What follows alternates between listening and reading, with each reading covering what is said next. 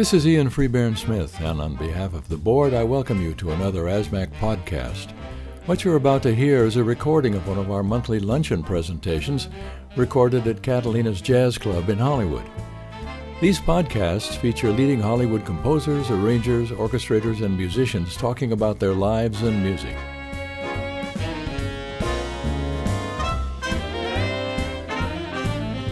And aren't we lucky to have a legendary star in our midst? And going to talk to us today. Here he is, Gary Owens. Thank you very much, Van. It's a pleasure to be here among all you today. I've known many of you for many, many years, and meeting some of you for the first time. And it's great. Music has been a part of my life, I don't know, probably since I was about 4 years old. I don't play an instrument, but I listen to instruments, and I love composers and arrangers.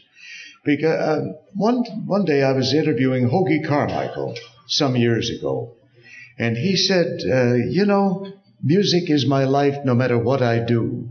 I said, do you have 3 favorite songs that you've written?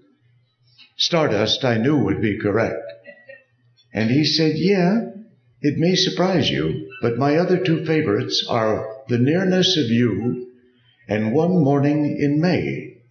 And I said, that's very much a surprise, because they're both big songs, but One Morning in May hardly gets played, and it should. He said, I don't know, it's just my own 3 favorites. Those are the ones. How lucky can you be in a business where I guess I've done maybe 15,000 interviews. I have a book coming out late next year of just Hollywood anecdotes, depending on a lot of things. Lee and I were chatting a few moments ago about this. My wife's best friend was Sue Young, the wife of the chancellor of UCLA, Chuck Young, for many, many things. So we would go to football games, basketball games, etc., and always enjoy them. So one evening, as a surprise, we had dinner with Charlton Heston and Lydia Heston. And I said, of all your films, and this is my basic questioning, what's your own favorite? He said, I think I like Will Penny of all the films I've been in. And I said, well, that's interesting. That's very interesting. I said, because my wife and I are both science fiction fans. We enjoyed Soylent Green, the marvelous novel by Harry Harrison some years ago. And he said, I've got to tell you something. That was one of the saddest moments in my life. The scene in the euthanasia parlor. Have you all seen Soylent Green? Oh, yeah. Either on television? Marvelous movie. Anyway, they're burning all the books in the future. And Eddie Robinson, goes into the euthanasia parlor and is injected with a lethal serum that will kill him in a few moments.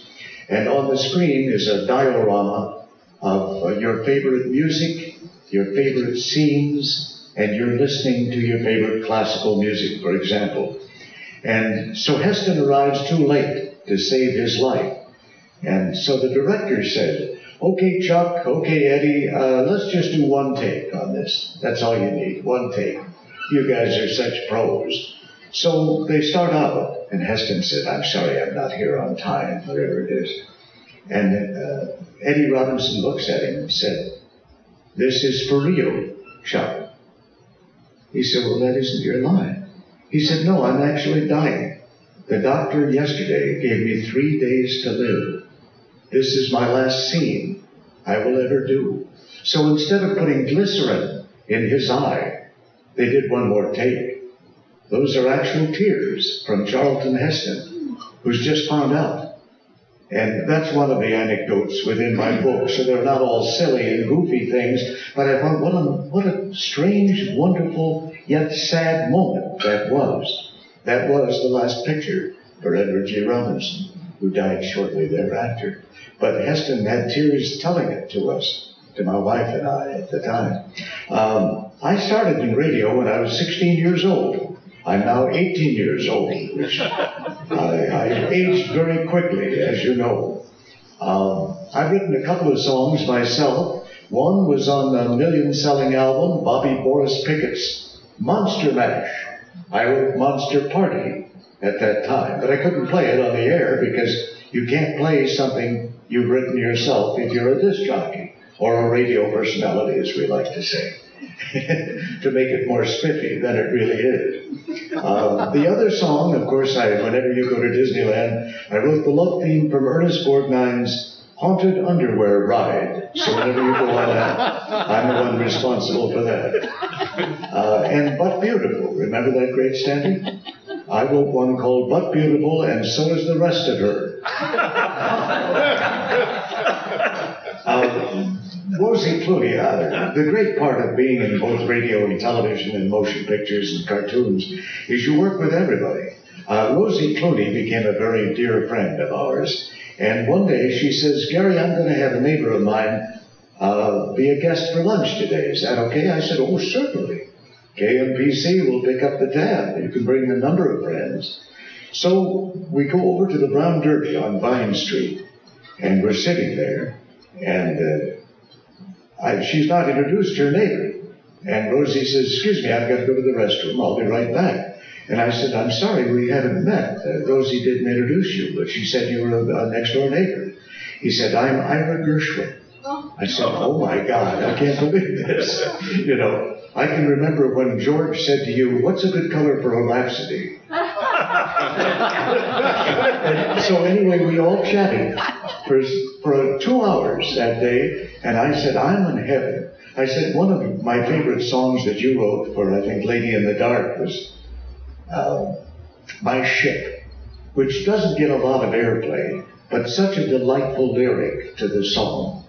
And so over the years, you have a chance to work with so many people. Just to mention them, you probably have all worked with.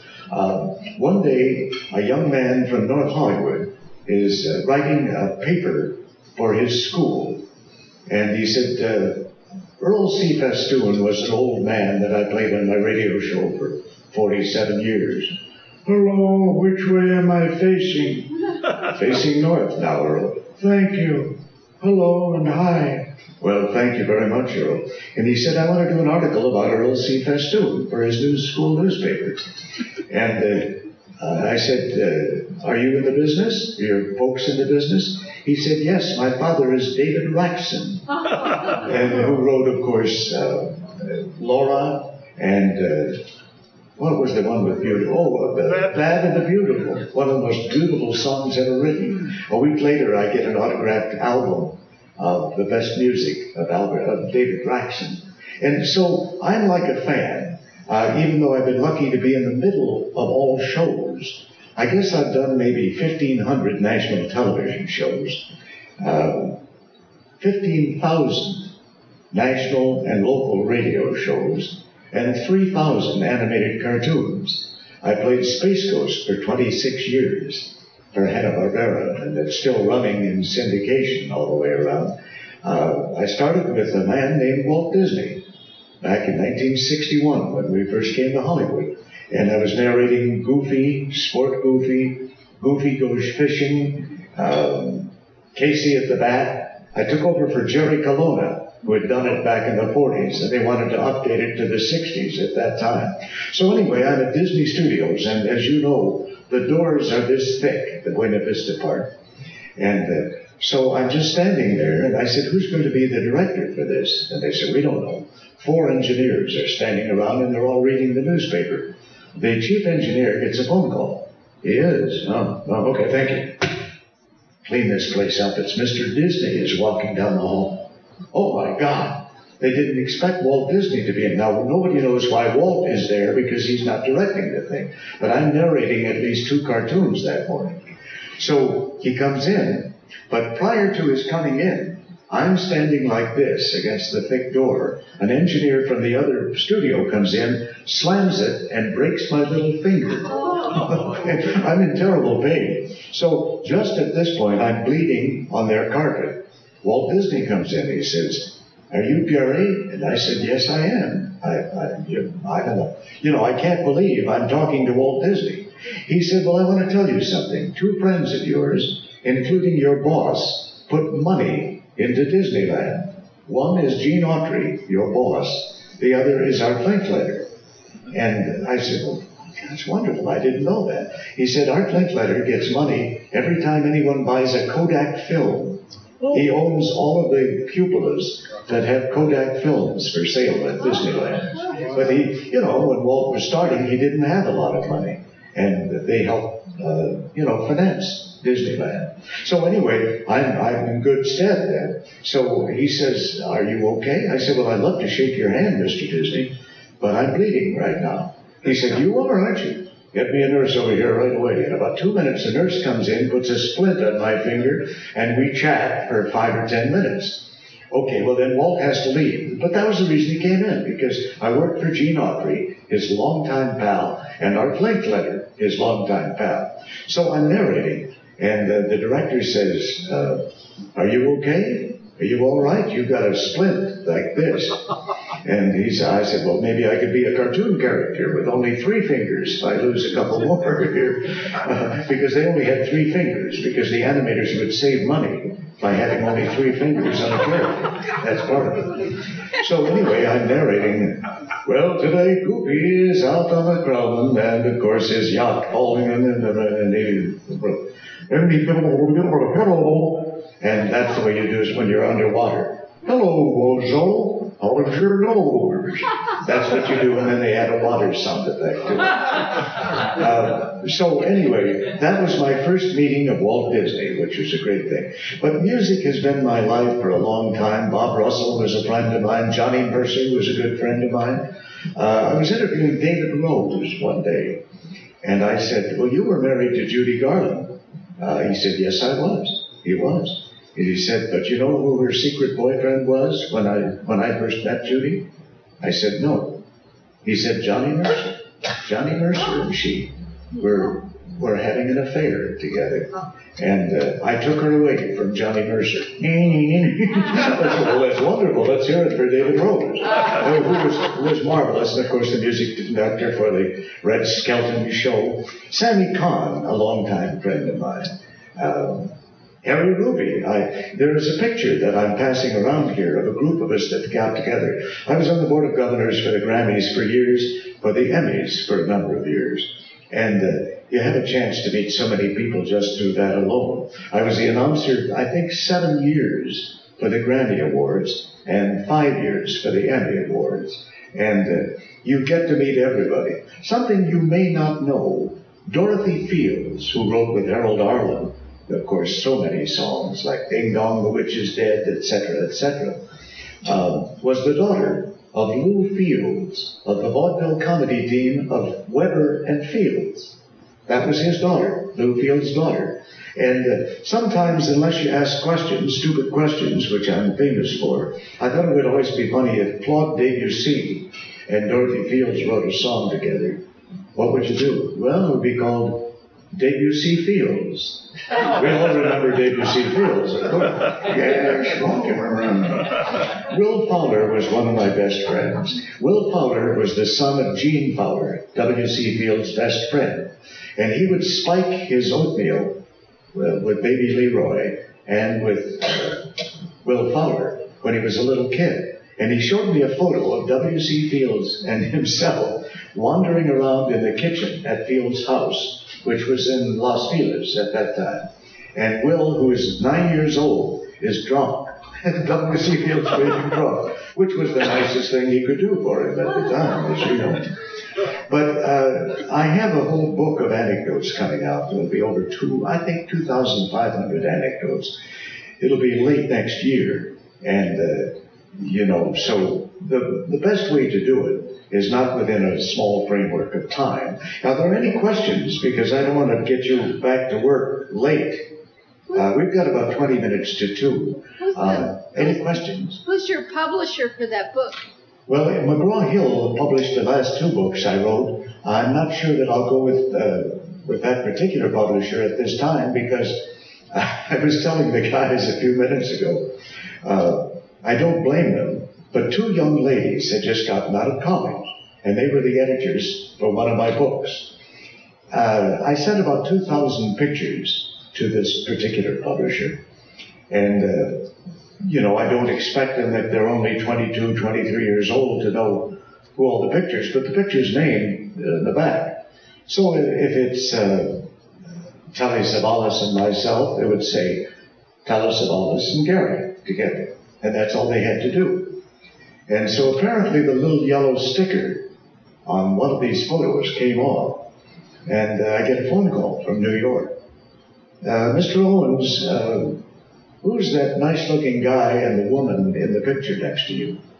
I said, well, I sent about 2,000 pictures to you. So they explained the background of people in the background. I said, I think that's the Carousel Ball in Denver, Colorado. I was on the board, the advisory board. It's now in its 25th year. We would raise $4 million in one day for juvenile diabetes. I've had diabetes since I was 8 years old, and they gave me about a year to live at that time. And I don't know if I did or not. No one has ever told me. But anyway, we've raised $4 million on this one day for the Carousel Ball, and we're still doing it. It'll be coming up in October again. So anyway, I said, well, explain again who those people are, and I can tell you. Well, he's got white hair. He's got dark glasses on, horn-rimmed glasses. I said, you don't know who that is? Probably one of the most famous movie stars. Entertainment Weekly called him the top movie star of all time. Cary Grant. Oh. They didn't know who Cary Grant was. And they didn't credit it in the book. So you don't always say, when you're writing a book or publishing a book, you don't have control over what their values are. They may be different than your own values, and that just happens. But I said, oh my God, it's just so amazing. My wife has a story unto herself. Cary Grant, now we're flying back from Denver to Hollywood. We go to the Garrett Aerospace, where we had a private plane. Marvin Davis owned 6 Gulfstream jets. At that time, $30 million a jet. But he was so great to Hollywood, and he bought 20th Century Fox. And he brought everybody in from Hollywood, Merv Griffin, Lucille Ball. So anyway, I go down to get the LA Times at the Brown Palace Hotel. And I see Lee Salters and Barry Diller are talking to each other. And I said, is there any way of us getting an earlier flight back to Los Angeles? Because I got to speak tomorrow night, and I haven't written a speech yet. Well, let me see what I can do. He comes back about 2 minutes later. Yeah, can you get ready in about 20 minutes? I said, well, my wife is still upstairs sleeping. We got in at 3 this morning. I don't know. Hopefully we can, because it would help me. So I tell my wife, if we can get together, if we can get packed in about 10 minutes, they'll limo us to the airport, and we'll be on an earlier flight. We'll get out at about 11 this morning. Oh, God, Gary, can't you wait until later? Well, I guess I can write it on the plane, but okay. She said, well, let me see what... She's still in bed. She's been sleeping. So it's like in those jokes where you put your luggage together and you cut all the excess wardrobe that you have. Well, here's your tuxedo shirt. Oh, I'm sorry, we've cut it off. Putting this together. Anyway, we get together in 20 minutes. The limo picks us up. We go to the airport. And she hasn't combed her hair or put her lipstick on yet, which is the worst thing you can do to any lady anywhere, So anyway, we get in the plane, and Milton Berle and Ruth Berle are sitting next to us. Merv Griffin and his pal are sitting next to us. Henry Kissinger and his wife. Gerald Ford and Betty Ford are over here. Lucille Ball and Gary Morton are over here. And right across from us is Cary Grant and Barbara Grant. She said, I'll never forgive you for this. She said, 2 feet from Cary Grant on the whole flight back to L.A. She said, I will never forgive you for this. You don't do this to a lady. And, of course, we're joking all the time. A comedian who will be nameless, Fat Jack Nameless, you remember. Nameless is sitting in the plane with us. He and his wife are in the plane. Anyway, he did a lot of wonderful impressions. But you don't do it in front of Cary Grant. He would come back and do Judy, Judy, Judy, Anyway, he goes back to entertain the pilot and the co-pilot and the navigator on the plane. At this point, Cary Grant turns to everybody and he said, would any of you do a big favor for me? Oh, certainly, Cary. What would you like? What would you like? Well, anything we can do. would you throw that man off the plane? Cary Grant said. I said, that's wonderful. That's another story in the book. But for 25 years now, we've been doing the Carousel Ball. We've raised millions and millions of dollars. The man in this country is a good friend of mine, and we've chatted before the luncheon today. Every week, I have lunch with Sid Caesar, Monty Hall. Monty Hall has raised $800 million for charity. Isn't that great? What a great man he is. And he just gives of himself. He gets no pay for it, nothing like that. And, of course, not only Sid Caesar, but Monty Hall, Carl Reiner is at every lunch that we have, Arthur Hiller, the great motion picture director. Arthur had a wonderful story last week that you may enjoy. When he was doing Love Story, directing Love Story in New York, Ryan O'Neal has just come from television, from Peyton Place. And so he's in a taxi in New York. And so Ryan gets in the back of the taxi, and the guy says, you know, I have a lot of movie stars. I see you got makeup on. Are you a movie star? He said, well, this is basically my first film. I've done television before. I hope to be a movie star. You know, so many phonies that I pick up. Last week, I picked up a guy. He's kind of heavyweight. He's totally bald. And he tried to tell me he was Ray Milland. It was Ray Milland. So Ryan O'Neal comes back and tells Arthur Hiller about it. Ray Milland is in the movie, of course. But you couldn't write that in a comedy sketch. But my first job in Hollywood, other than radio and television, I used to work for Channel 13, and I would do 4 comedy specials a year for them. Then we would syndicate it for Chris Kraft around the country.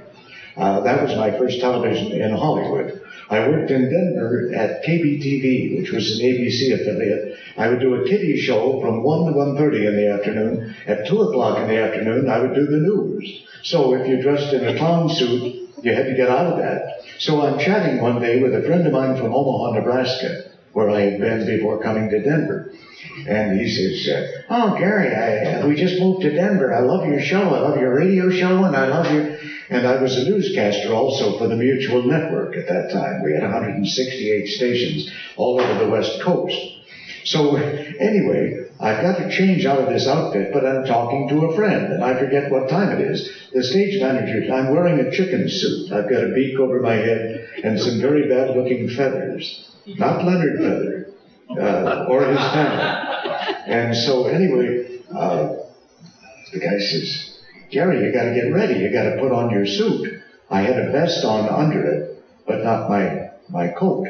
So I said, can you take the zipper out the back? He rips the zipper, and I can't get out of the chicken suit. So 2 minutes, I've got to be on the air. So now today I would do jokes, but then I'm just really starting in the business. Good afternoon, Denver.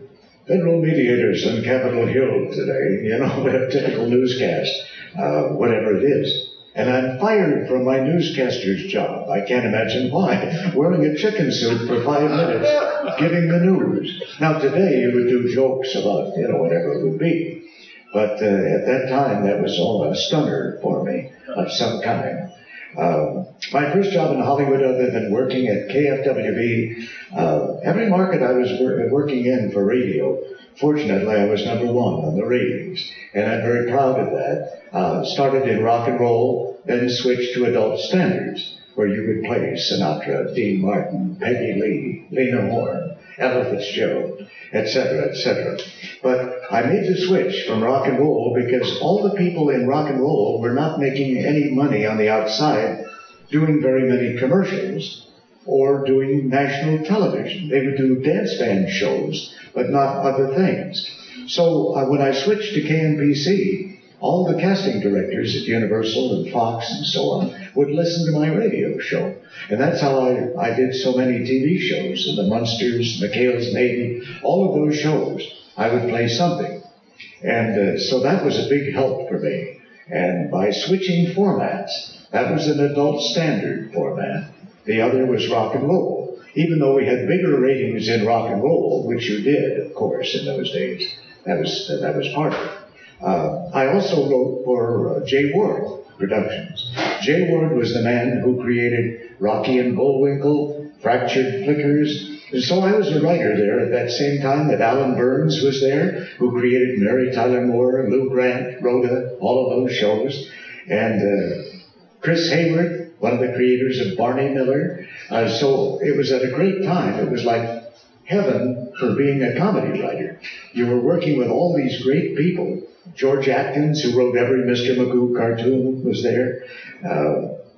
Gerald McBoing Boing, which was written by Dr. Seuss, which, by the way, is not pronounced Seuss. I met him in La Jolla, California, at a party some years ago, about 25 years ago. And I said, where did you get the name Dr. Seuss? He said, well, it's my middle name, Theodore blank Geisel, but it's my mother's maiden name, and it's not pronounced Seuss. It's Seuss. It's German. So we've all been mispronouncing Dr. Seuss. It's Dr. Seuss is the correct pronunciation of the thing. He also created the name or the word nerd in one of his books in 1952. So something that you didn't care to know, you could take with you. He said, Gary Owens said something really stupid the other day.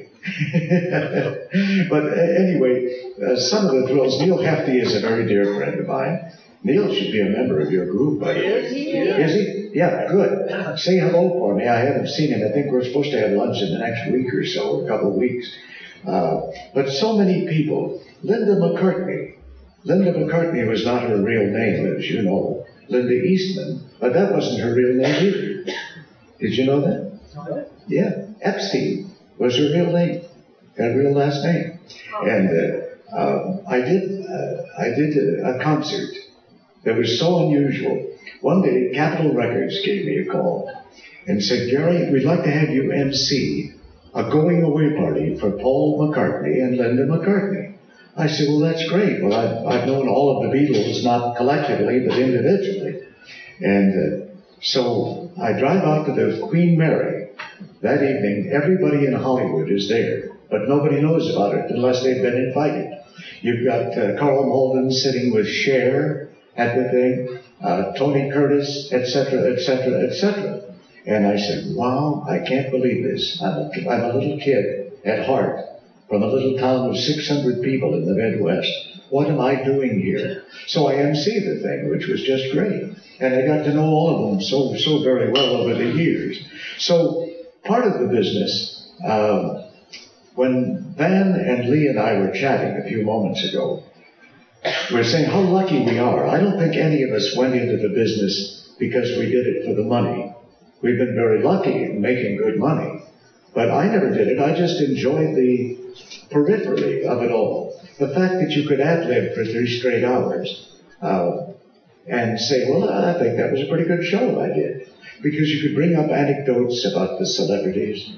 I've known Ray Charles since, I guess, 1968 when we first met, when you were doing a lot of work with George Schlatter. George Schlatter and Ed Friendly and Rowan and Martin were the creators of Laugh-In. And of course, all 4 of them fought over who created the show. Ruth Buzzy and I were lucky to be the only 2 regular performers to do every show, all 6 years. And we did 150 shows, as I recall. And it was so great. And it's so wonderful to work with everyone.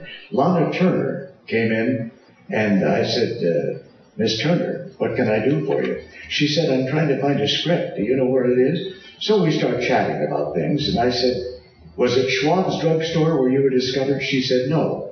It was Curry's, the little drugstore across the street from Hollywood High School. It's been a misnomer that everybody says, yeah, she was discovered. She was not discovered at Schwab's, and she told me that in 1969. So there. But all of the members of the Schwab family who are here today having an ice cream thing. But over the years, it's just been wonderful. And as I say, I never went into it for the money. I've been lucky in making a very, very good living in a lot of different areas. I used to work with so many different stars who were movie stars doing animated cartoons. Like on The Perils of Penelope Pitstop, we would have a different movie star every week as a guest star. Paul Lynde was part of it there. And called in Mel Blanc. I owned a company with Mel Blanc for 20 years, and we had our offices. Maybe, is it all right to tell this story? I think it's okay. Sure. None of you, all of you are over 18. Mel Blanc, Hans Conried, Howie Morris in the Sid Caesar Show, Joni Gerber, and there were 3 or 4 others of us. Jesse White there. At 7:30 in the morning, about 8 o'clock, Mel has to go to Chicago and give a speech that night. We had an advertising agency, and we syndicated radio shows for 500 cities around the country called Super Fun. And I would do things like, and now the astrological forecast, like I used to do on Laugh-In and those kind of things. And in Goldie's case, just if I may have an asterisk or a half asterisk for you, Goldie Hawn would laugh and giggle for a particular reason, and I'll tell you the secret of it. Goldie was just brilliant. She had done a show that only lasted, I think, about 6 or 7 months called Good Morning World. And she was great, no matter what she did. But she had this silly little laugh. And she had a marvelous personal manager named Art Simon. And Art got her a movie career. So she did Laugh-In for the first 2 seasons. But George Schlatter and Ed Friendly and Dan Rowan and Dick Martin had a fun thing because they knew that Goldie would memorize. We had a script 300 pages long, that long, 16 different writers, including Artie Johnson and myself, who would contribute as writers to the show. So anyway, it's a thick thing like this, but she would memorize the entire program, even sketches she was not in. And so therefore, you had cue cards, and she would use it as a guideline, but she did remember things. However, she would still look at the cards in case there was a change from Libra to Aquarius in the astrological forecast. So I would come on, ladies and gentlemen, Laugh-In presents the astrological forecast. Here's your narrator, Miss Goldie Hawn. Thank you, Gary. And she'd come up and she'd start talking about things. If you were born under the sign of Libra, you probably work in a library and are a librarian. Then pretty soon the cue card man would turn the cue card over, and instead of the real line, something filthy is written there. Now that's why she would break up and laugh. Something very naughty would be on the cue card. Now, they always knew she could get this marvelous giggle, but she just wouldn't giggle automatically. So that surprised her, and that was the thought behind it all. It was nothing that you don't say every day, you know. But in those days, perhaps. We had 3 censors, Herminio Traviesis, Bill Clotworthy, and the other gentleman, I'm trying to think. But anyway, you can fill in your own name. It was Sandy Cummings, that's who it was. And they would look at us, and if we had a smile on our face, they would take the sketch out because they felt it was double entendre, or even a triple entendre. And that was the behind-the-scene deal right now. I'm writing about maybe 2 chapters just on Laugh-In my new book, too. How lucky you can be to do everything. Working with Rita Hayworth, as I say, Lana Turner, John Wayne, all of these people. And we would have maybe 5 guest stars a week. They were usually paid, now this doesn't sound like much today, $5,000 for being a guest star for the week. But in 1968, that was a lot of money. It's a lot of money today for a lot of people, including all of us in this room.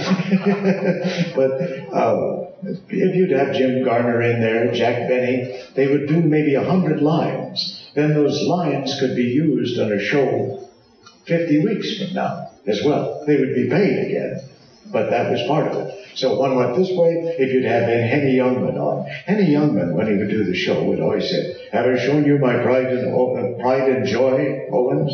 And I presume it was a grandson or a granddaughter. And he'd give you a little card, and it was a little bottle of joy and a bottle of pride. So of the thousands of people that we've worked with over the years, plus cartoons, and how lucky can we be, all of us? And music is a big, big part of my life. I enjoy it very much. Our youngest son, Chris, gave me a new record player where you can play LPs again. And our oldest son, Scott, they're both TV producers. Scott is producing, he's the executive vice president of the Endicom Corporation. They have 16 shows just on VH1 alone. Chris, our youngest son, works at Warner Brothers with Mark Walper and David Walper, and they create quite a few shows also. So they're in the business, they're good kids, they've never gone wrong except, of course, sticking a corn cob in my ear on the 4th of July. That was it, but I'll forgive them for that, because everyone likes to do that, as you know. By the way, at this particular juncture, you know, in this building where you're sitting right now, you know what was here in 1959 at this same location? This was the Fernman Building, and the Fernman Building had a most unusual thing. 2 TV antennas were married right here on this thing. They got married. Now, the wedding wasn't much, but the reception was great. Oh, Jerry, you're going to be I'm so sorry. I'm so sorry. But it's probably a good way. It's 2 o'clock now. It's nice to see all of you. I love you. Take care.